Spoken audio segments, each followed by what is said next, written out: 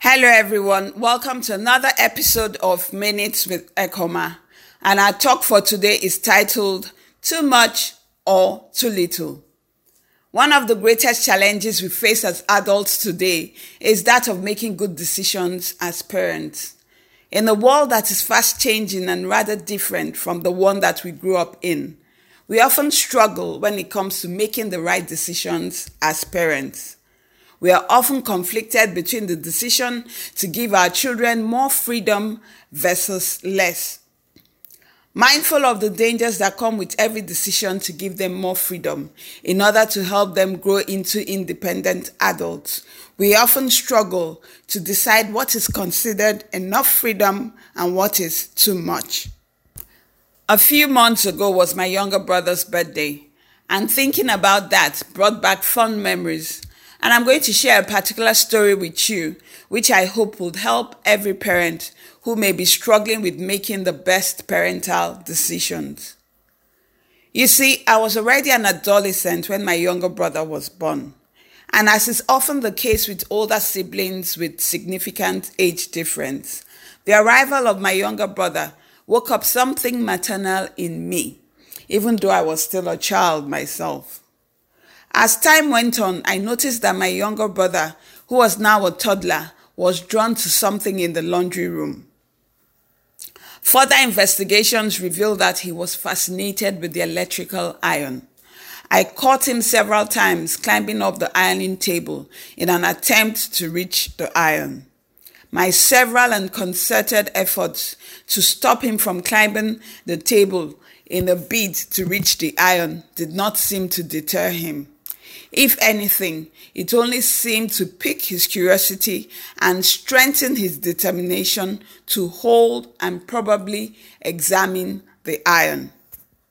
Knowing my younger brother as I did, knowing how curious and determined he could be, I realized that it was only a matter of time before he outsmarted all his minders and achieved his goal of getting to the iron. This realization got me quite worried, as thoughts of him getting burned or even electrocuted by the iron persisted. Still worried about my brother and the unresolved issue of his fascination with the iron, a solution came on one of the days I was babysitting him.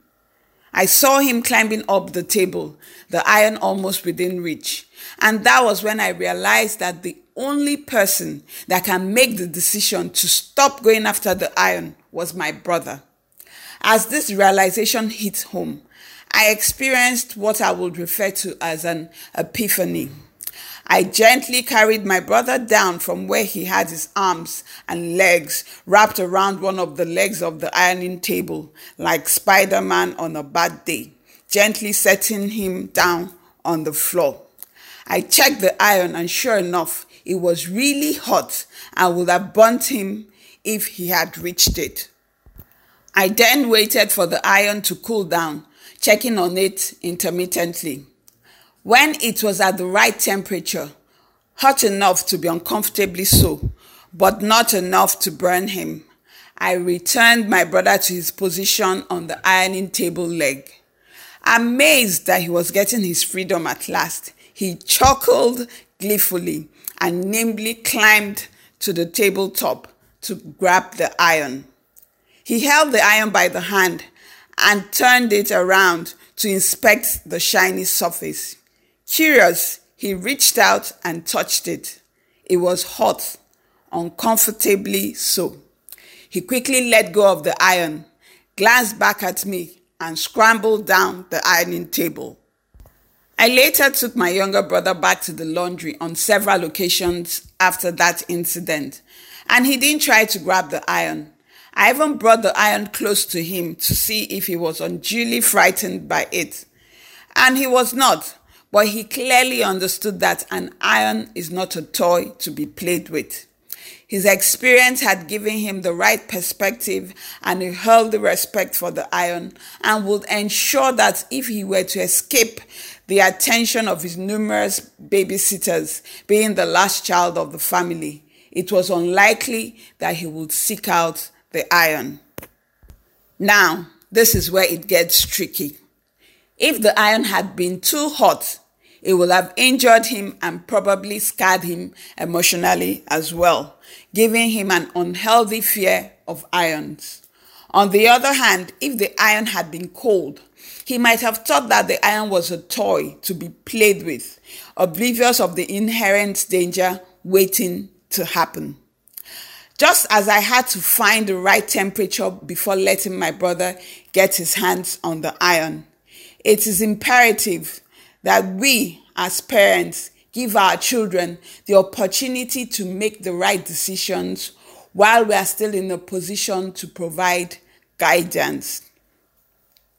I, on the other hand, could have decided to treat him like a baby and say that I or some other person would always be around to prevent him from touching the iron. But could I be completely certain of that? No. I could have ordered him to stay away from the iron. Trust me, I did.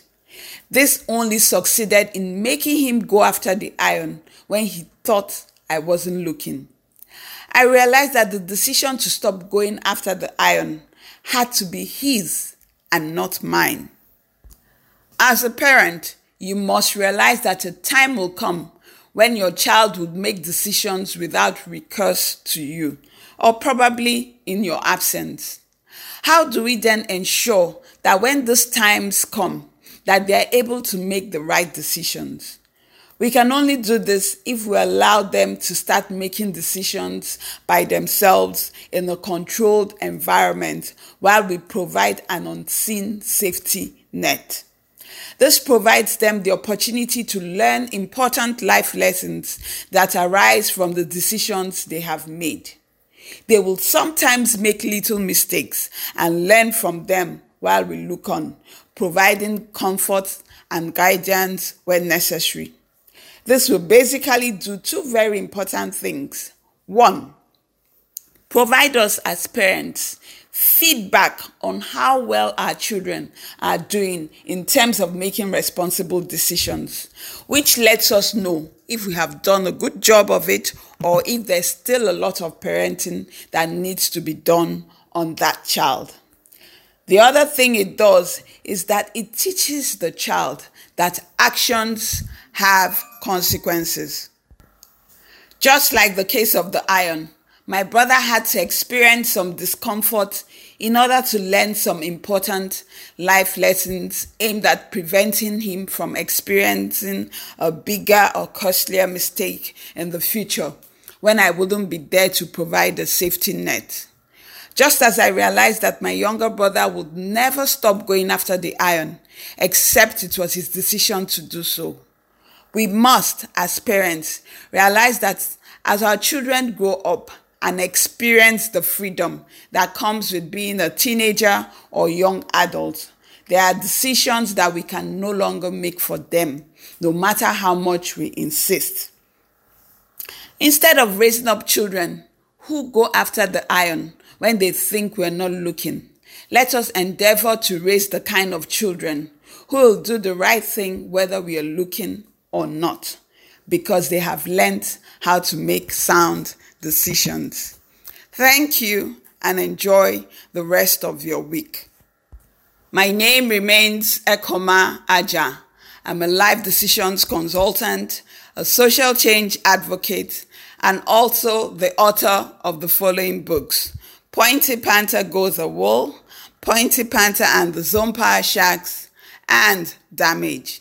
Please follow, like, share, subscribe to my channels and social media handles. Goodbye and God bless.